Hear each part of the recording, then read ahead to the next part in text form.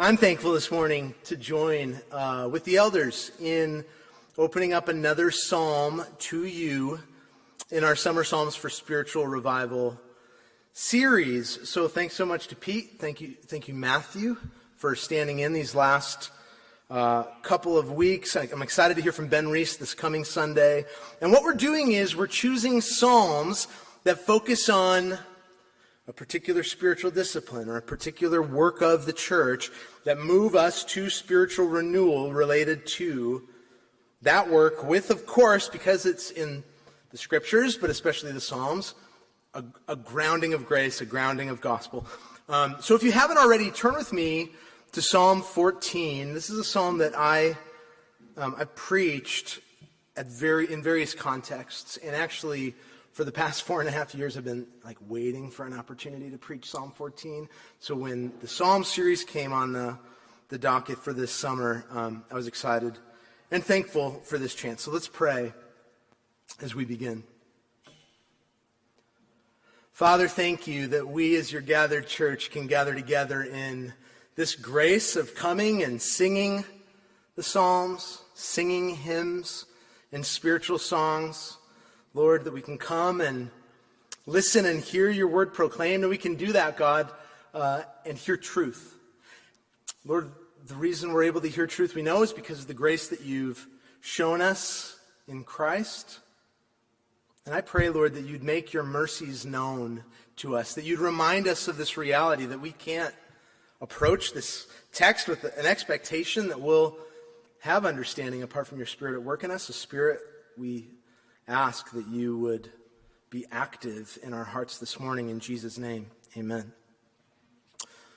Well, here we find ourselves at sort of the beginning of August, right? This is a historically pivotal moment for the Deck family, all right? So to back up and tell a little bit of our stories, August 1st, 2006, Amy and I, along with our dog, Remington, packed into 2 cars, an 89 Honda Civic and a 98 Pontiac Sunfire, and drove from Chicago to Minneapolis to begin what would become, on a 100-degree day, by the way, hottest day of the year, to begin what would become a decade of youth ministry at New Hope Church. And then 10 years later, to the day, August 1st, 2016, despite the fact that I'd already begun some of the work in previous months on this, I officially started my role as a church planter sent from New Hope with a team of people with their eyes fixed on evangelistic mission. And I remember it was August when we did an informational meeting. People came, we met some of you for the first time at this informational meeting, and then that continued to grow.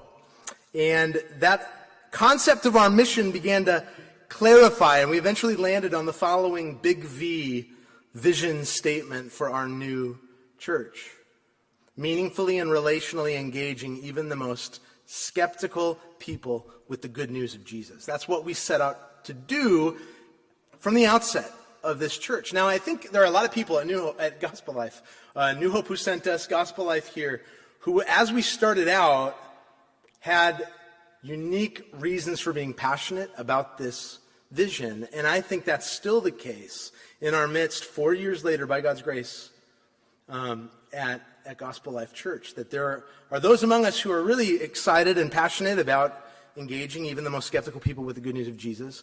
And I think we all come with unique reasons for that excitement. To give you some of my background as a pastor in terms of the ministry contexts that were always the most appealing to me, I've always been drawn to spiritual neediness, like spiritual neediness.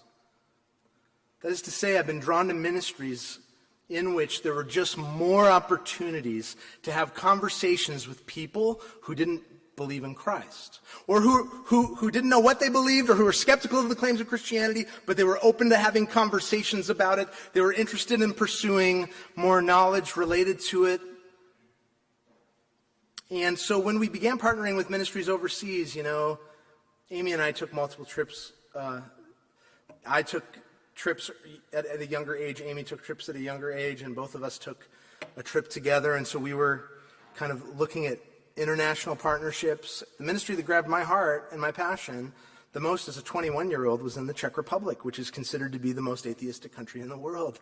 And yet here I would go, and there'd be all of these opportunities for spiritual conversations with non-believing people, and that's what really gripped my heart. And as I was being led then, 10 years after being in youth ministry at New Hope, into a lead pastor position, a lead pastor role, as I began exploring various opportunities for having a lead pastor role in our denomination, the pastoral role that grabbed my heart and passion the most very early on was church planting, because it's the most evangelistic methodology under heaven. It presents the best opportunity to have the most conversations with non-believing people.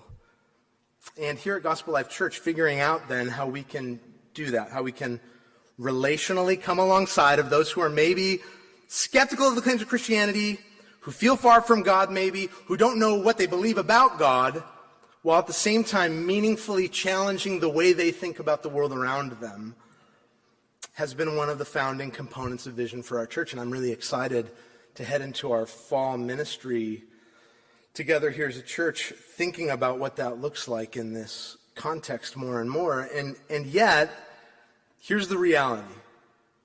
We find ourselves in what I think is definitely the most challenging time for evangelism in the history of our context, okay? In the history of our country, in the history of really the vast majority of places that you could plant a church in our country in the West. It is by far the most challenging time for evangelism. And it's challenging for a variety of reasons, but I think at least two of them are the largest and can also be helped by reflecting on Psalm 14 together. Okay, I think this passage has a particular relevance to the situation in which we find ourselves. But maybe not the reason you think. It's like we start a sermon on talking with our non-believing friends, and it begins, "The fool says in his heart there is no God." And you're like, whoa, whoa, whoa. Might be tempted to read that and think, is this passage one of these passages where a Christian can take it and use it to point the finger outward at atheistic culture, at skeptical cultures? But that's not the primary purpose of this text. In fact, I'd argue that this passage, which I actually so commonly hear used by Christians as a specific condemnation of atheistic culture or a specific condemnation of secular non-believing culture, isn't actually specifically about that at all. This passage isn't primarily meant to point a finger outward. It's meant to cause your finger to point a different direction. And I think the outward pointing finger, along with the hostility from within much of Christendom in the West right now towards those who embrace secular culture, is one of the biggest challenges toward evangelism in the West. If I were to pinpoint two major challenges toward evangelism right now, one of them is hostility from within much of the Western church toward those who embrace secular culture. Actively thinking about as a church, how to not be a stumbling block to the gospel by making my rights more important than giving a gospel hearing is becoming increasingly rare. Making the gospel's proclamation more important than a Christian's rights is increasingly rare, and it's almost as though we've done the Thomas Jefferson thing of taking out a penknife and removing certain sections of Scripture and saying, well, these are more optional sections as it relates to the Christian's responsibility to lay down their rights when they might become stumbling blocks to the gospel, so that non-believers can hear and then be confronted with the stumbling block, Jesus Christ. So it's important for us to spend some time asking, where is the finger actually pointed in Psalm 14? And where is it not? And what are the implications of that? At the very same time, this passage carries missional significance. See, it's not enough to say, look, Jeremy's right, the finger in Psalm 14 doesn't point outward, so everyone must be okay, and, grace covers just everything. There's nothing that needs to be called out in culture.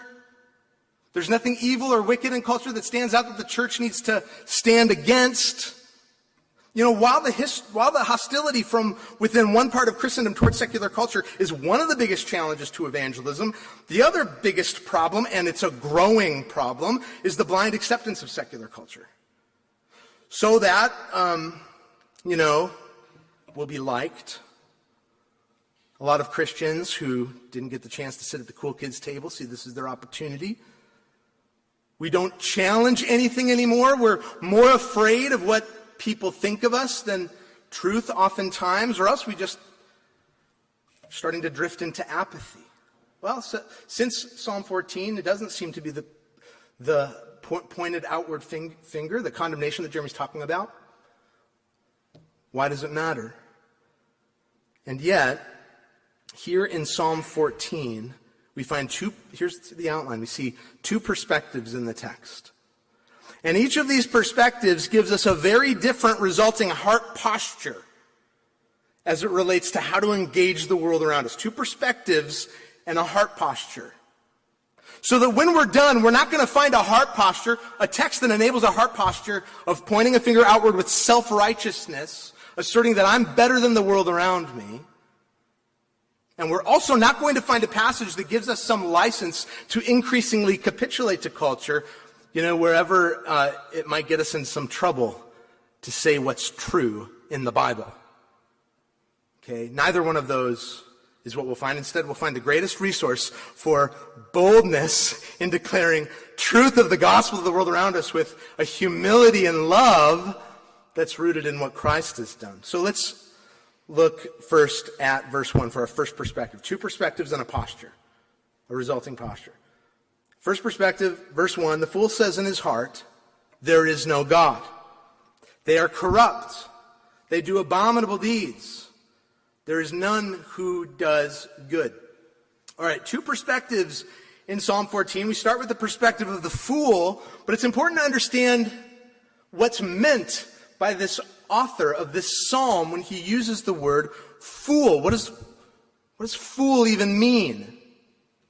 It's common in Hebrew poetry and wisdom literature. I encourage you to do a deep dive study on foolishness in wisdom literature, foolishness in poetic literature in the Old Testament. Derek Kidner's short commentary on Psalms is a really good resource for that. But here in the Psalms, what we find is that the fool is not who we often think he is.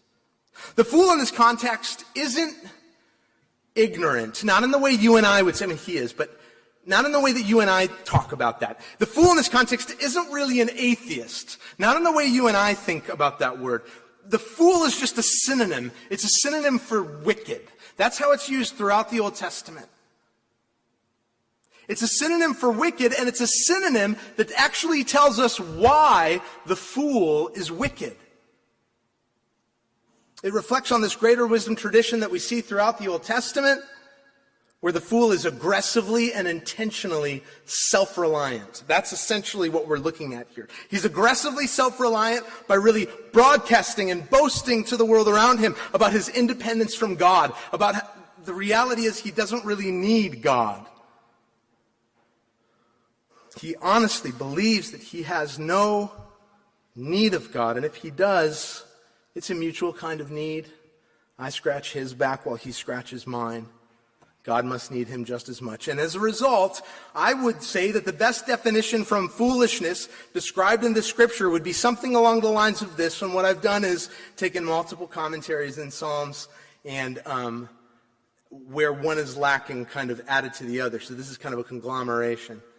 But the willful, self-reliant disregard for the ways of God. That's foolishness throughout the Old Testament. The willful, self-reliant disregard for the ways of God. The fool is willfully, purposefully, in a posture that's rooted in a reliance on self rather than reliance on God, disregarding his ways, disregarding his word, putting his own wisdom ahead of the wisdom of the Lord. It's Genesis 3, right? But one of the reasons that I can say that this passage isn't really about unbelieving secular skepticism or atheism is because the denial of God isn't necessarily an absolute denial of his existence. This is something that we all need to realize. There are many who attend even evangelical churches, and they weakly claim that they believe in the existence of God, and yet week to week, day to day, they function practically in their lives as an atheist. Practical atheism is a real problem from within the life of the church. We've talked before about the work of, I think the important work. We used to talk about it like, hey, this is the trajectory things are headed in. I think now we're finally at a point where we're talking about this being something that we've come through. But sociologist Christian Smith has talked a lot about how the overriding Christian worldview of the last 3 decades of the church has been that God exists. He created the world. He wants me to be generally good, He wants me to feel good about myself, but otherwise, He's not really involved in the everyday affairs of my life, right? Like, more or less, there's really nothing that I could do. I mean, like, He kind of created the world. He wound it up. He set it off. He wants people to be generally good and feel good about themselves, and that's this overriding Christian worldview. He's disconnected. I don't really need Him. I'm not really reliant upon Him for anything. That's the corrupt perspective of the fool. But before we close our Bibles and rush off to condemn the fool and say, like, what a foolish gospel, what a foolish overriding worldview of Christianity and all of those fools who believe it, which I think is a real temptation whenever Christians are handling texts like this, verses like this. Well, we need to keep reading, and see not just this corrupt perspective of the fool, but also see this second perspective in the text, the righteous and just perspective of the Lord. All right, so what's the Lord's perspective? Verse 2, the Lord looks down from heaven on the children of man to see if there are any who understand, who seek after God. They've all turned aside. Together they've become corrupt. There's none who does good, not even one. Have they no knowledge? All the evildoers who eat up my people as they eat bread and do not call upon the Lord, there they are in great terror. For God is with the generation of the righteous. You would shame the plans of the poor, but the Lord is his refuge. All right, there's a lot going on here in the perspective of the Lord. But it begins with God, the Creator, looking down on His creation. He sees His creation, His creatures. And so we see this connection between Psalm 14 and the book that we just spent the last year and a half in, Genesis. Right? The God who saw the fall of man in the garden, who saw creation, who created the world, right? Out of nothing. He saw the fall of man in the garden, which resulted in the corruption of man before the flood, the rebellion of man after the flood, continued rebellion. The God who saw and heard the evil outcry of Sodom and Gomorrah, the God who witnessed the failures of Israel and their leaders and prophets and kings over and over and over again throughout redemptive history, looks down upon mankind to see if there are any who can make the claim of not being foolish. Are there any among us who can say that? And what does He declare? All have turned aside. It's almost a summary of what we just spent a year and a half teaching. All have turned aside. Surely Adam will be righteous, right? Oh no. Surely Noah, he's going to completely lead us out of this. He won't fail, right? Oh no. Surely Isaac and Jacob won't fail. Right? And yet it's clear throughout redemptive history, they all demonstrate hearts that apart from the grace of God would be apostate. They can't bear to carry even a portion of the promise that God gave to His people. They've together become corrupt. Mankind in totality, everyone. All of mankind is under the curse of sin because there's no one who does good. No, not one. See, this is centrally why this verse doesn't lend itself as a tool for outward pointing fingers and self-righteousness that says, the rest of this world is so stupid. They're all just so dumb. Look at all the fools. It doesn't lend itself to that. Or if we do that, it's quite ironic because all we're doing is ending up showing how true the passage is about us. Right? We show that we don't do well with reading comprehension. All we have to do is read the next 2 verses after verse 1 to see that this is not the case, because this passage points its finger at all of us and tells us that we're all fools. It's talking about me. It's talking about Jeremy. And if you have a hard time believing me, we're going to see some pretty indisputable evidence, right? That if you're a Christian, this isn't just Jeremy's interpretation. It also happens to be the interpretation of an apostle, so we'll get there. But what does this mean for me? That I'm a fool. Judgment. Verse 5, there they are in great terror. Great terror. This isn't like some, because I think this concept of this kind of judgment of God is one of those things that we kind of want to bend back with surrounding culture and say, is God really going to judge anyone? Look at the words of the psalmist, you guys. Those who reject God, those who willfully, who purposefully and self-reliantly disregard the ways of God, should be in great terror. A righteous and just God must visit righteous judgment upon the fool. He must visit righteous judgment upon the wicked. He must pour out his wrath. And that's where the terror comes from, as we see in Psalm 14. But even here, we see a thread of hope. And that hope might be a little bit confusing to us initially.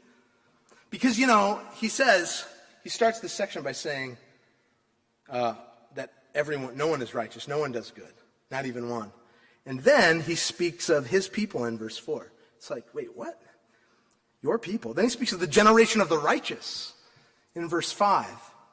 Then he speaks of him being a refuge to his people. He calls them the poor in verse 6. But wait, I thought there was no one who was righteous. So how can there be a generation of the righteous?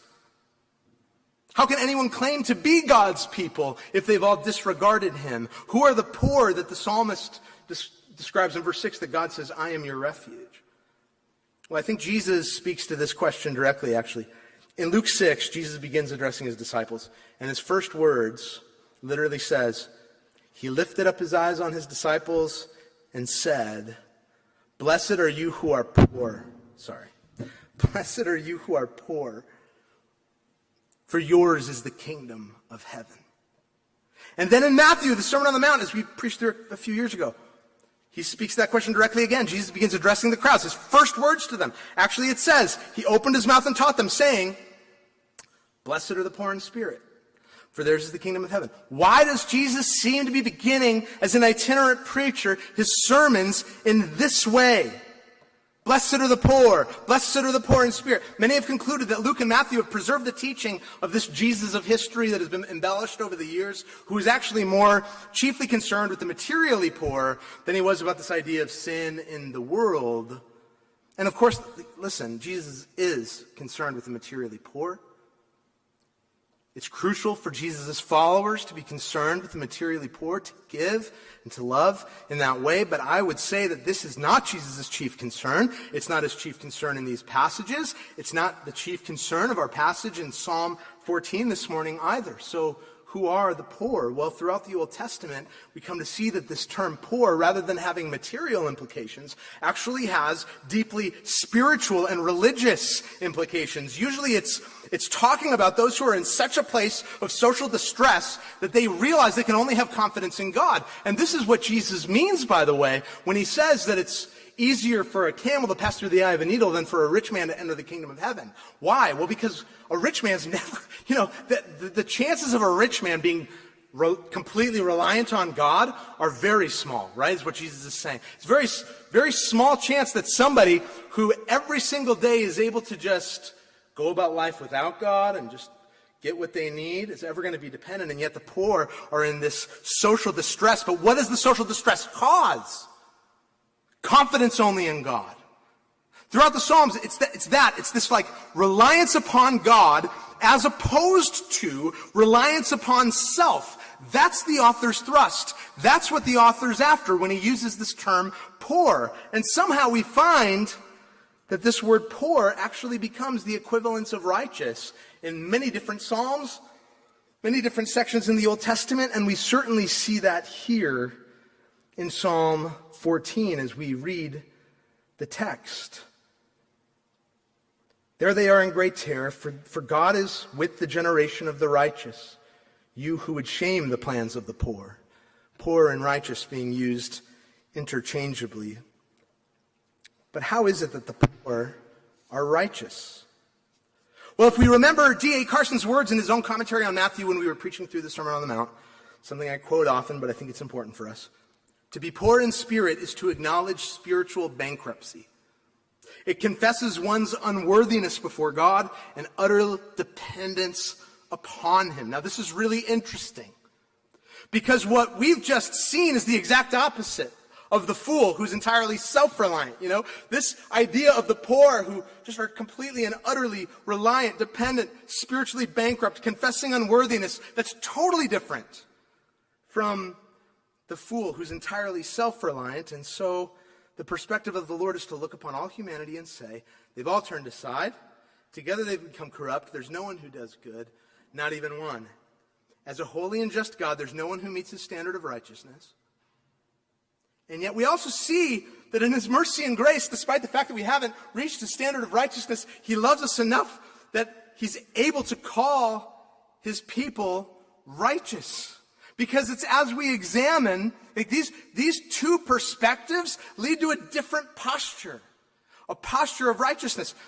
As we examine the perspective of the fool, and then as we look at the perspective of the Lord and we realize that he's talking about me, he's talking about you, that I can't do what he requires, it brings me to the posture of the righteous, which is to become poor, completely bankrupt as it relates to my ability to please a holy God.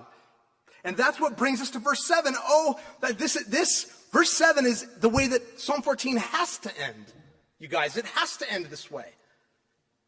For those who really believe what the posture of the fool and the posture of the Lord says, this is our only thing that we can do. Oh, that salvation for Israel would come out of Zion. When the Lord restores the fortune of his people, let Jacob rejoice, let Israel be glad. With great faith and hope, the posture of the righteous is just this complete and desperate cry of dependence for God to deliver them. It's complete dependence upon God to bring salvation for his people. Carson continues in his commentary. He says, the kingdom of heaven is not given on the basis of race, earned merits, the military zeal and prowess of zealots, or the wealth of a Zacchaeus. It's given to the poor, the despised publicans, the prostitutes, those who are so poor that they know they can offer nothing to the Lord and they do not try. They cry for mercy, and so they alone are heard. They're not alone heard because of how much or little they have. They're alone heard because they're the ones who cry for mercy, who realize they can't do it, who throw themselves on the mercies of Christ. And they know they can offer nothing and do not try, so they cry out. That's precisely what we see here in Psalm 14. A realization of what we can't offer and a crying out. Oh, that salvation for Israel would come out of Zion. But has salvation come to God's people? Has salvation come out of Zion? Has the Lord restored the fortunes of his people? Has this cry been answered? The words of the psalm are essentially present, word for word, in two other places in the scriptures. One is Psalm 53, which is essentially the same psalm repeated. Okay, so if you go to Psalm 3, you'll see the position of the fool, the position of the Lord, and the resulting posture, this cry of salvation in Psalm 53. But then in the New Testament, in the book of Romans, we see it laid out for us again with much of the exact same wording that Paul is actually quoting. He says, as it is written, and he goes back to Psalm 14. But we see it starting really in chapter 2, where Paul says this. He says, he, God, will render each according to his works. To those who by patience and well-doing seek for glory and honor and immortality, he will give eternal life. And now we see the position of the fool. But for those who are self-seeking and do not obey the truth but obey unrighteousness, there will be wrath and fury. So there's this fool that enters the picture in Romans 2. Right? And we might be tempted to point the finger outward and say, okay, good. Listen, this is good for me. God will render to each one according to his works. Great, I can do that. I can meet God's standard. I'll do what verse 7 says here. I'll be patient. I'll by patience and well-doing seek for glory and immortality, and I'll be rendered eternal life. It's actually those people, the fools, the self-seeking and unrighteous, those are the problem, not me. And then we get to chapter 3 and we realize that this whole thing, we've been punked. This whole thing was a setup from Paul. Starting in verse 10, we see some familiar language. As it is written, none is righteous. No, not one. No one understands. Oh, you think you're going to seek for God? No one seeks for God. All have turned aside. Together they become worthless. No one does good. Not even one. See, Paul was setting you up in chapter 2. You might have thought that chapter 2 gave you the justification to point your finger outward.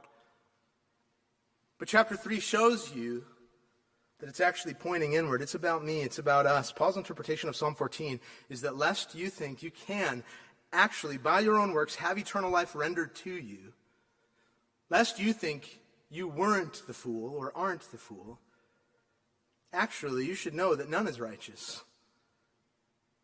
He's talking about you. He's talking about me. No, not one, he says. Genesis 3 left you just as foolish as everyone else. Do you know that? The sin that corrupted mankind also corrupted you. You have demonstrated, prior to Christ, you have demonstrated the willful, self-reliant disregard for the ways of God. Not just some other person out there. This is part of your story. Okay, but Paul, we might say, where does the posture of our righteousness come into play, right? Because what about the cries from the spiritually bankrupt? The ones who recognize their inability to rescue themselves in Psalm 14. The ones who cry out for salvation. Have they been answered? Paul says, yes, they have. Lest you now despair in realizing that none is righteous, and so you can never, on your own merits or work, be rendered eternal life. You should know that, but now the righteousness of God has been manifested apart from the law, apart from works. Although the law and the prophets bear witness to it, the righteousness of God through faith in Jesus Christ for all who believe. For there is no distinction. For all have sinned and fall short of the glory of God, and are justified by his grace as a gift through the redemption that is in Jesus Christ, whom God put forward as a propitiation by his blood. Oh, that salvation for Israel might come out of Zion. Propitiation by his blood to be received by faith. In other words, I'm not made right by works. I'm not made right by what I do because I can't do it. I can't. It's impossible. What makes me right? Where do we find the righteousness of God? Through faith in Jesus Christ for all who believes. And what this means is that all of us must come to a place in our lives. Here's where the rubber meets the road for us. Every single one of us in this room must come to a place in our lives where we recognize that we cannot save ourselves. And that's the biggest lie that culture wants to sell you. And let me tell you, not only is it the biggest lie that culture wants to sell you, but no side of the political or cultural aisle is immune from that lie. Everyone is trying to sell this. Everyone is trying to sell a self-righteousness, a work on self. Rescue yourself, improve yourself so that you can self-righteously wag your finger at the other side and say, I'm so much better than you, snowflake sheep. I'm so much better than you, deplorable, ignorant. And this is what all sides are selling. Nobody's immune to this. And yet we must see that we must come to the place of seeing my inability to do this, my inability to reach a holy God. We must see that without God, what's the answer to this fighting? What's the answer to this? It's seeing that without God, we're bankrupt. All of us are in the same boat. Seeing that without that posture, as Psalm 14 tells us, we're all in great terror.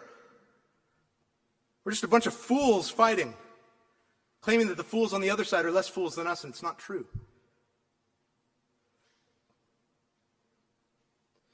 We're in great terror, for we're deserving of the wrath of a perfectly just God. But because God is gracious, because he's merciful, because he made us in his image, and he desires for us to know him, he did what we could not do. He lived that perfect life. He was the only one. What's Romans 2, 6 through 8 about? When he says, each will be rendered according to his works for those who by patience and well-doing seek for glory and immortality. Well, who's that? Jesus.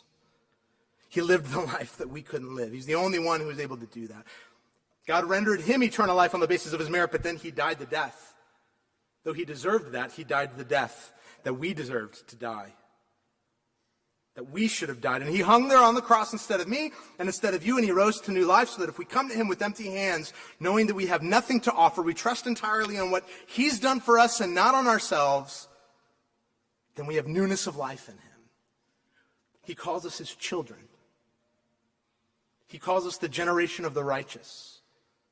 He says that he's our refuge because we've hidden under him. We've recognized that we have nothing, and so we've hidden under him, and he is faithful to be our refuge. We can be reconciled with God. This is what Psalm 14 is about, Oh, that salvation might come out of Zion. It's about the cross. Zion in the Old Testament is often an allusion to the temple, or the hill upon which the temple stood. It was the temple where God said to his people, though you're not righteous, though you are foolish, though you have willfully disregarded me, self-reliantly disregarded my ways, I'll meet you over the sacrifice. I'll commune with you over the sacrifice. I'll be with you over the sacrifice at the temple.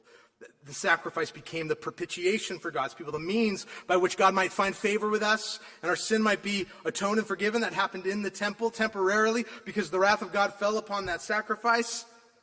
So God could meet with his people over the sacrifice. But that's how God meets us now, by means of the ultimate sacrifice of Christ on the cross, that we might have new life in him. Oh, that salvation might come out of Zion, and it did. What does this have to do with the mission of the church? Well, that same posture of the righteous that leads us to come to him with empty hands, like that we really do all need to believe so that we understand, like, no, this isn't something that we just give some kind of assent to intellectually, some kind of intellectual assent. Oh, yeah, I know, we're all the same. But then go on living life as though we're better than everyone. No, actually believing it, actually coming to him with empty hands, actually coming to him with nothing, and relying and trusting entirely on the work of Christ, that also creates in us a missionary posture. It drives us with great desire to see the work that Christ did in me, who was a fool apart from Christ, and who's now been accepted by God as his child through Christ. See, when I read, the fool says in his heart there is no God, it's not justification for me to say, look at that fool. It is right, though, to respond by saying, the Lord saved me when I was yet a fool. The Lord has made a way to rescue fools like me. Praise the Lord. I should be able to say that on a daily basis, because I see my foolishness on a daily basis. This posture of hope in Christ drives us to say, I want to see this happen in the lives of everyone in my community. If the Lord did this to me, I want to see him do this to those whom I love, to the people around me. This is the posture that drives us to love our non-believing neighbor instead of thinking we're above our non-believing neighbor. It drives us to take risks knowing that it's not us who creates an openness to the gospel, but the Spirit of God who works in us. This is also the posture that drives us to fearlessness when faced with contempt of surrounding culture. Because listen, we don't need acceptance from surrounding culture when we have the love of Christ. Gospel Life Church, you don't need the acceptance of surrounding culture. You don't need surrounding culture to think of you a certain way, to look at you a certain way. You have the love of Christ.